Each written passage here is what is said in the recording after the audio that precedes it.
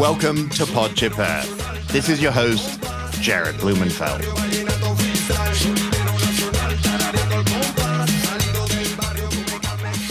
This week, we explore the tale of two cities that straddle the U.S.-Mexico border, Calexico and Mexicali. Mexicali and Calexico are in reality one city divided by a massive border fence. On the California side, Calexico is a sleepy town of 40,000 with farmland to the north, while Mexicali is a sprawling metropolis of 1.5 million. Both these communities share a great deal, including very serious air and water pollution challenges. This week, I meet up with three community activists, Ana Lorena Moreno Garay, Esther Bejarano, and Jose Luis Olmedo Velez, who are all on the front lines of protecting community health on the border. I start my journey in Mexicali, which is a 2-hour dusty drive from San Diego. Ana Lorena kindly offered to talk with me while we drive around the city of Mexicali.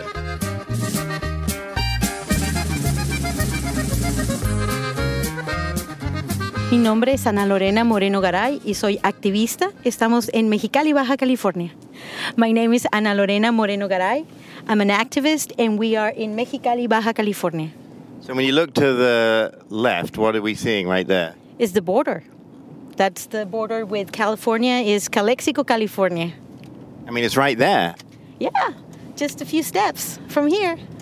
This is the capital of Baja California, and it's a binational town, I will say it, because we are so used to the dynamic of being so close to the United States. So we tend to be bicultural too. We understand what's happening in our neighboring country, and we also take care of our country too. I came to Mexicali, I thought I was going to get the world's best tacos, but instead what did we have?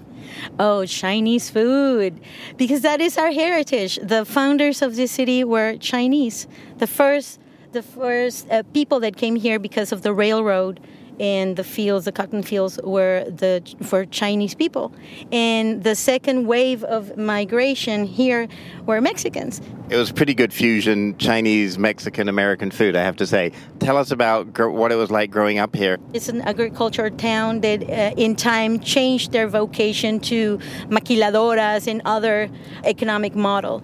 I grew up here, went to school here, and it's kind of boring actually. There's not much to do. I moved to California and then I went to Missouri, and from Missouri to Arkansas, and that's where I spent most of my time, in the middle of U.S. So just to most people, they would think like this is a happening town compared to Arkansas. What was it like being a Mexican American in Arkansas? Well, first of all, I am not a Mexican American. I'm Mexican. I'm a resident. That's what allowed me to be in the United States and work in the United States and exercise my profession there. It was the time where the second wave of immigration arrived to U.S. and there was a lot of cultural problems because the immigration went to some really small towns where they never had contact with people that didn't look like them. So what was it like? The problems were very serious, and it was the beginning of the racism, the second era of racism in U.S. I became bilingual myself over there. I learned English with closed caption. Here, like I said, you're constantly listening to TV and radio, like when you came in my car, you heard that I had NPR, for example. We are constantly hearing and learning, but I actually learned how to speak by closed caption, and I did it fast, and that allowed me to help others. So we've been driving along parallel to the border for like a mile. What do you think of when you see Calexico on the other side? There's not a lot of difference because Calexico is part of our day-to-day life here. It's a daily occurrence that you just cross the border and get some things over there because they're better either or quality or price or whatever. It's a normal dynamic for us in a border town to see our sister city as part of us. There's a lot of Mexican citizens that now are American citizens and they live there. They grew up, they were born here and they emigrated, and now they are the mayors or the directors or they're the decision-making people back there. So it's just like an extension, and we're brothers and sisters. It's, for me, is there's no difference. I mean, the difference is that we had to wait about an hour or sometimes 2 hours to get to see them and say hello. Doing the line to cross the border. But other than that, it's just their brothers and sisters. For me, that's the way it is. So you're living in Arkansas. You got this high-profile job, and then you move back to the town that you grew up in. What's it been like? Oh my goodness, it was a cultural shock for me. All my experience, my work-related experience, was in U.S. It was a shock. It's very different. In the United States, it's more like one-on-one. Right here, there's like a stratus or a caste system, that in the work environment is very marked. And right here is who you know, who you are. Back in U.S. is your work is going to determine how successful you are. Right here, when I moved back, I knew that I had to start over. There was a lot of barriers. I had to just be an entrepreneur, a professional entrepreneur. And that's not bad. I loved it. We're just driving by the main Federal Plaza here, and there are these people that are protesting. Tell us, why are they protesting? The protest begins with the Pact of Mexico that the president, Enrique Peña Nieto, that was part of his main government plan. He just finished being the president, right? So he had 5 years. Yes. It didn't go that well because there was not a lot of work done with the people. It was some type of imposition that took place, and it was all about our resources, the energy, our oil, just about everything. So people didn't like it. So he had this social reform agenda where he was trying to make the country more capitalistic. Is that what he was trying to do? That's how it was understood. And here in Mexicali, we started responding to the national call of protest. And the protest that took place here, it was the biggest that has ever been. And since that day, we have never stopped talking to our government, letting them know what we want. The water is one of the issues that continues to be a problem. There's a foreign investment that comes to our city that makes water part of their product.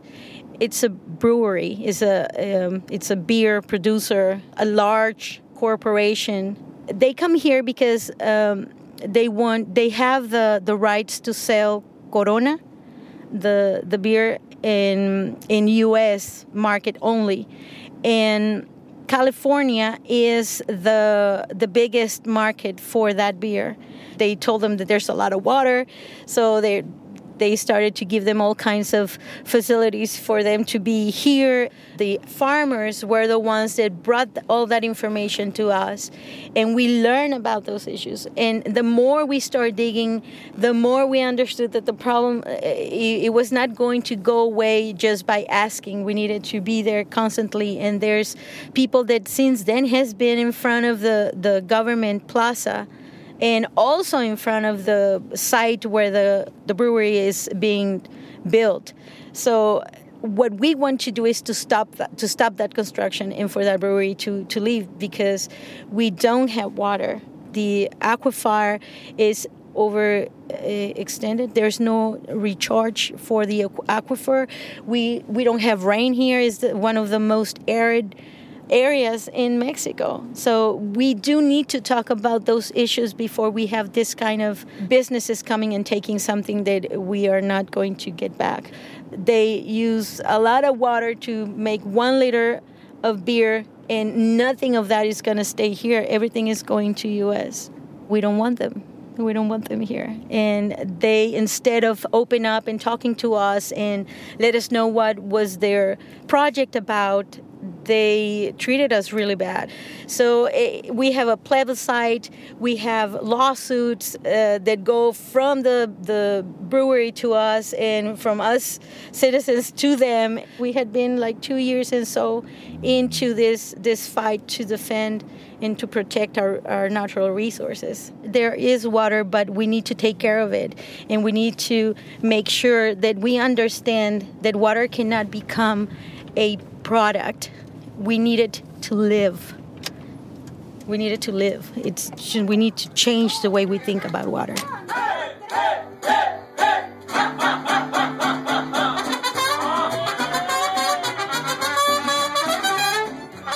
So tell us a little bit about the air pollution here, because you can hardly see the sun today. There's no responsibility about our environment. We have to say it as it is. And even though the citizens are getting organized, there's a void in our government. And there's a lot of pollution that is being generated by cars. There's pollution that we get from the industries. And it's just really hard to breathe here. So a lot of the cars I see have California plates. How are those cars ending up in Mexicali? There's not just California plates. There's Idaho, and there's Nebraska, and Arizona, and so on. There are people that lived in U.S. and come back here, or they sell their cars and they stay here with the license plates. They call them actually the chocolate cars. And it is a huge problem because they're not accounted for, and usually are older cars, and they're not in good shape. We need to take very serious this problem. So how have you thought about the change in your life? What does it mean in 2019 to be a strong environmental advocate who's pushing political campaigns in Mexico? I have always been political. I think that the first campaign that I actually participated, I was 7 years old when I memorized the jingle of a presidential campaign. So I have been always, since I have memory, been involved. And for me, it's all about the greater good. There's no personal interest on this besides the fact that I have a conscience. And we cannot be standing in the line just waiting for somebody else to do something. If I see that there's a problem, that means that part of the solution is within me. And I cannot just stay quiet or stay, I have to do something. And when it comes to the environment here in Mexicali, it's just all over. It's all over because it has been neglected. Whether it is trash, whether it is water, quality of air. In Mexico, we don't understand what is drinking water. We have to pay for that. And it's the responsibility of the government to give us drinking water. So it's just the essentials, the basic elements of sustaining life is based on our environment, and we're not taking care of it. So I can't stand just waiting for somebody else to do something. I always start just by reading the issues and trying to understand them, and then I go to the law. And I'm not a lawyer, and I try to understand the best I can, and then I go to experts, and it is a lot of work. It is a lot of work that my mom or my family said, so what are you doing? Is that work? I said, yeah, it is work, but I'm not getting paid for it. That's the life of an activist. There's a lot at stake here. We're talking about life, quality of life. So that's how it feels. It feels like a responsibility. And how does the political establishment and business, how are they reacting to you? I do feel threatened. I feel persecuted. I feel observed. Just 2 weeks ago, there was a reporter that lost his life. It's very real. Sometimes I get messages that, don't say that. I'm sorry if my voice breaks, but it's what I live on a daily basis with my family too, that something can happen to us. When we are outside, my mom is at home, that somebody come in and just pushes the door and does something to our mom, but I would not be causing that. But there's people that don't like it. And I have to separate that very consciously, because if not, I will yield to fear. And I'm willing to die for this. I'm willing to die for this. I'm not staying quiet. I'm not staying quiet. I'm sorry. It's very real, the oppression. It is very real. And I have seen it in some other activists that had been more in the front. And I advise a lot of the activists, and I do a lot of that work that is not that much in the front right now here in Mexico. There is even a list of activists here that the government gave to United States Homeland Security so they wouldn't be able to cross the border. And that is repression. So I live it on a daily basis. Well, thank you. Thank you for being here.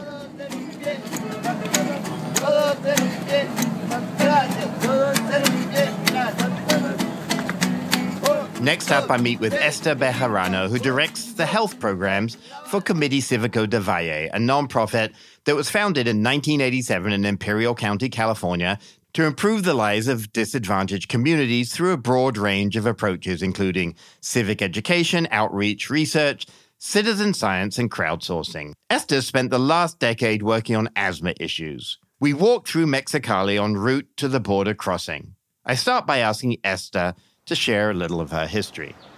I was born in Mexicali, about maybe 30 miles from here to the east, and I crossed the border illegally when I was about 7 years old.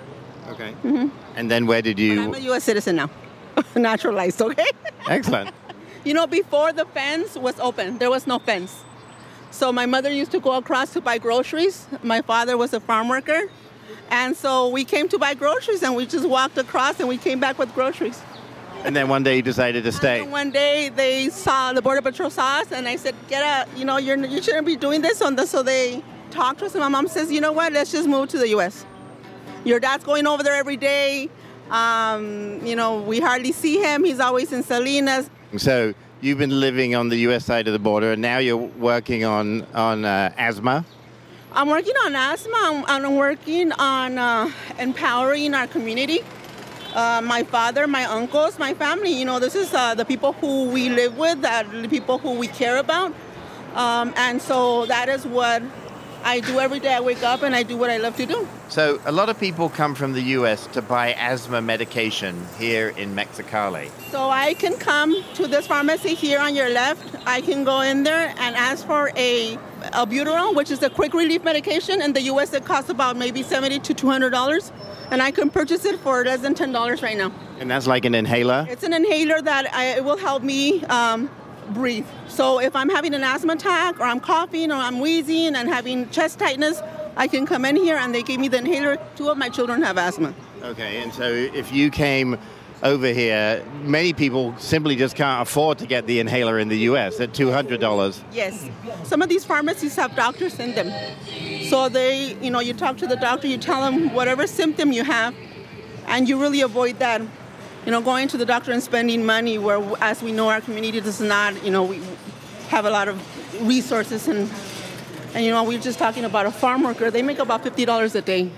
They wake up at 1 o'clock in the morning, start working at 4 or 5.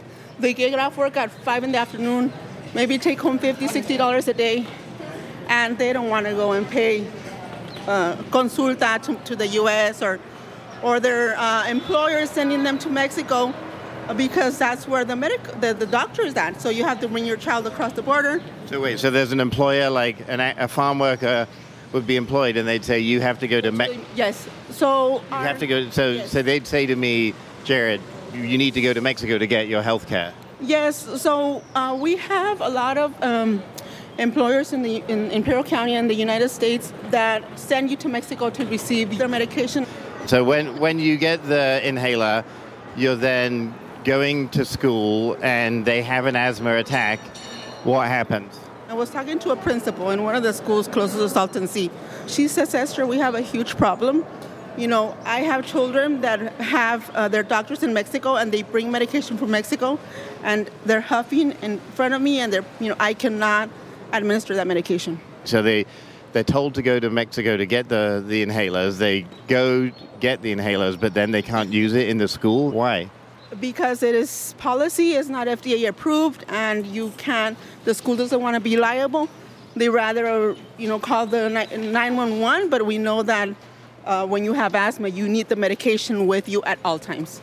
We had a mother, I spoke to a mom that works in El Centro. She sent me an email. She says, I work for the Imperial County Office of Education. I'm a teacher. I took my child to Mexicali because that's where my employer sent me to go to the doctor. She's a government employee. And I was so upset that the nurse would not take the medication. And then I explained to her, it is not the nurse's fault. That is what she is instructed to do. This is a policy that happens countywide. And this problem is also in San Diego. It's crazy. But my brother has a friend who just passed 3 months ago because he wasn't taking his medication. So there are people dying in Imperial County due to asthma. It's something that completely can be avoidable.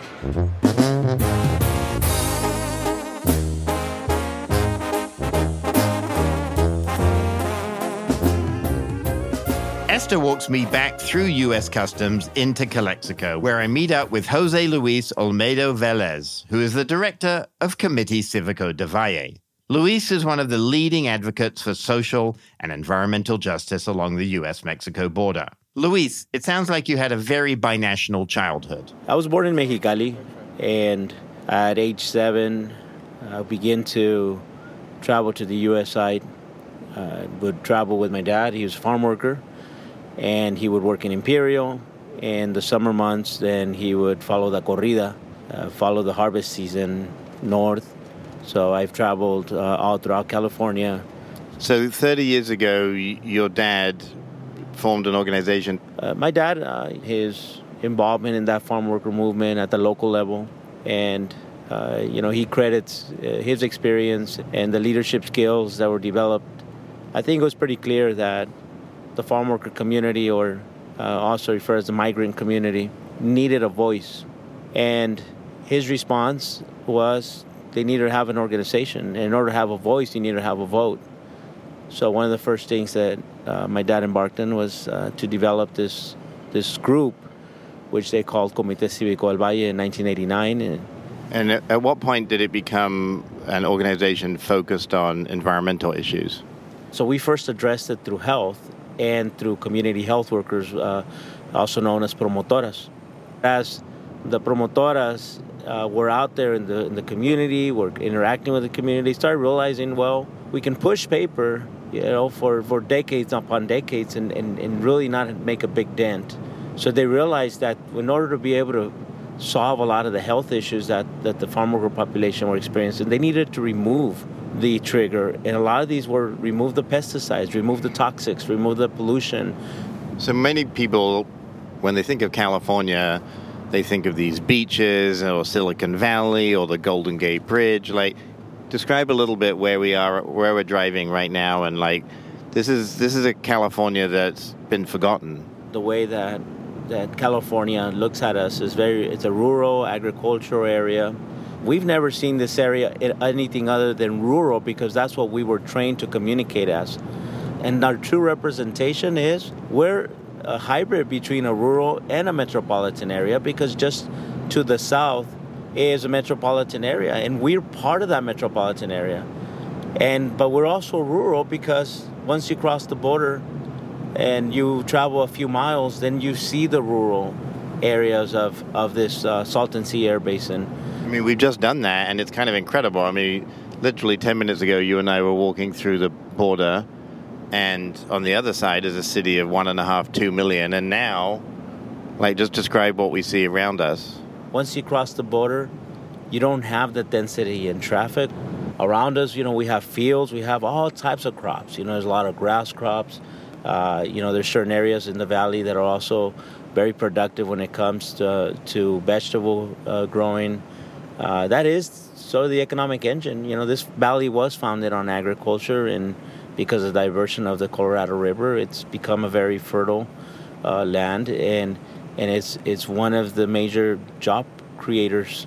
And the other thing to note is that as we're crossing the border, it's also evident that law enforcement is also one of the major job creators out here because of the prisons that we have. We have a couple of prisons, and we have probably every law enforcement you can think of. So talking of law enforcement, when we were right next to the border fence, you were pointing out the razor wire that had just recently been installed. The razor wire is being ripped off the fence and then being sold to the neighboring communities to protect those homes. It's unnecessary. I mean, it really gives a feel of a fascist, communist type of government. I mean, I've never seen that. We're a very peaceful community, and we're interconnected with Mexico. We have family on both sides, and I don't believe that it solves anything other than just create local tensions and create local pressures. That's not what we're about in this community. You came up with a really ingenious and cool way of thinking about the role that communities can play in enforcement. The more we understood enforcement, the more we understood policy, the more we understood how to develop programs, well, we're able to utilize these experiences and these tools to be a partner with government. Who's in the best position than the community to inform the whole process? How do we get there? What are the local strategies? So if you're a community member and you live next to a facility and it's polluting the watershed, what would you do? You can text something, a report in, you can call it in, you can utilize a mobile app, you can use a computer or desktop, or you can go to the monthly task force. And that's important because we have consistency. Every third Thursday of the month, we meet at the local Department of Toxics. And when we meet there, then people can come in and submit their reports at that time, and we'll do it for them. Or they'll call our office. We're able to then report back. So government can then come back and report back what happened with that. Not every incident that gets submitted is a violation or a crime. A lot of times there's a need for information so that people understand what is truly a crime, what is not. And then in some cases, they're able to learn more about their own community. We've also found that sometimes there's a need for policy, and that's also important, that a lot of times there's new things that hadn't been thought about, and there's a need to push for new policy to be able to address some environmental pollution issues. Tell us about the air quality problem in Imperial, and then kind of how you found solutions. Some of the first steps that we took is we knew we wanted more data. We didn't trust the governmental monitors. That was the feeling at that time. We need community monitors. We wanted to see that if there was something happening fence line to a neighborhood, we wanted to see it in the monitor. But if the monitor is 5, 10, 15 miles away, then clearly that built lack of trust because people weren't able to tell the story through the monitors. But at that point, it wasn't real science yet. So when this National Institutes of Health opportunity came by, we were able to recruit scientists and researchers, monitoring experts to create what we now call Ivan Air. And currently we have 40 air monitors that we operate. And I can tell you that in the past, we didn't know this language, but now we've been able to better understand, when it comes to regulatory methodologies, siting methodologies, scientific methodologies, and how to take a low-cost sensor and be able to then, add these algorithms and calibrations, all these words that are associated to good scientific citizen science. So what is the data showing us about the air quality here? Right today, I mean, there's mountains around us, but we can't see anything. There's a combination of particles coming from the north, Salton Sea, from the desert, from the Los Angeles Air Basin. There's pollution coming from Mexico. And so what happens is we're like in a bowl, so we're surrounded by dust. The mountains are an average of 40 miles on every direction. We can't see them because the further we look, the more dense the pollution is. And so it's unfortunate because this is a valley. It's got beautiful mountains all around us. This data is used to help schools, for instance, with a flag program so that they know when their kids should be staying inside, especially those kids that are sensitive to asthma. There's a lot of uses for the data. We've worked with the local high schools, and the high school utilizes it for part of their programs. And some of these are like state-mandated programs, like environmental literacy or civic literacy. They actually utilize that opportunity to engage the students on better understanding the data, the science, then do something about the pollution. It's creating a much greater awareness where now everybody's sort of policing the air quality. It's no different than a rainy day schedule. But for some reason, we feel that it's more dangerous to be out in the rain than it is to be out in poor air quality. So this morning, you and I went to visit Veronica, who lives out on a farm in a rural part of the county. Her water comes from the irrigation ditch. Everybody having access to water is important. It's important for agriculture. It's important for human consumption. And having clean water is a human right. And having access to water is a human right. It's a very contentious issue because the majority of the water is used for agriculture. It's an economic engine. We as an organization, we care about public health. We care about people having access to clean water. Nobody should be having to drink unhealthy water. And it's very expensive to have bottled water. Bottled water is a luxury. And a lot of the people who live on the countryside home, many of them are farm workers. But it's hard. There's a lot of pushback on our organization. I mean, some political candidates back in October 2018 even were paying for, paid publicity, calling us environmental terrorists. The issues of public health and in the environment and food production, they shouldn't be an opportunity for a political platform. Politics shouldn't be divisive in that way. What they should do is really facilitate conversations between community and industry so that everybody is able to share the resource and everybody has what they need, whether it's to grow crops, to create jobs, but also to drink. Because everybody needs water. Everybody needs clean water. And it's a resource just like air. We all need it.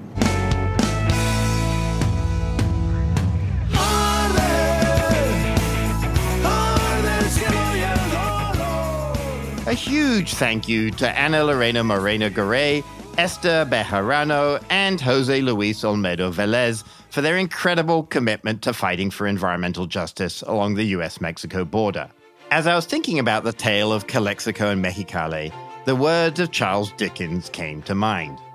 It was the best of times. It was the worst of times. It was the age of wisdom. It was the age of foolishness. It was the epoch of belief. It was the epoch of incredulity. It was the season of light. It was the season of darkness. It was the spring of hope. It was the winter of despair. In the next episode of Podship Earth, I talk with heroes of the planet, winners of the Goldman Environmental Prize, which recognizes those who are overcoming enormous odds in battling polluters. Thank you so much for being part of the Podship Earth journey from the entire Podship Earth crew, sound engineer Rob Spade, executive producer David Kahn, and from me, Jared Blumenfeld. Have a great Earth Day week. Mexicali rose, stop crying.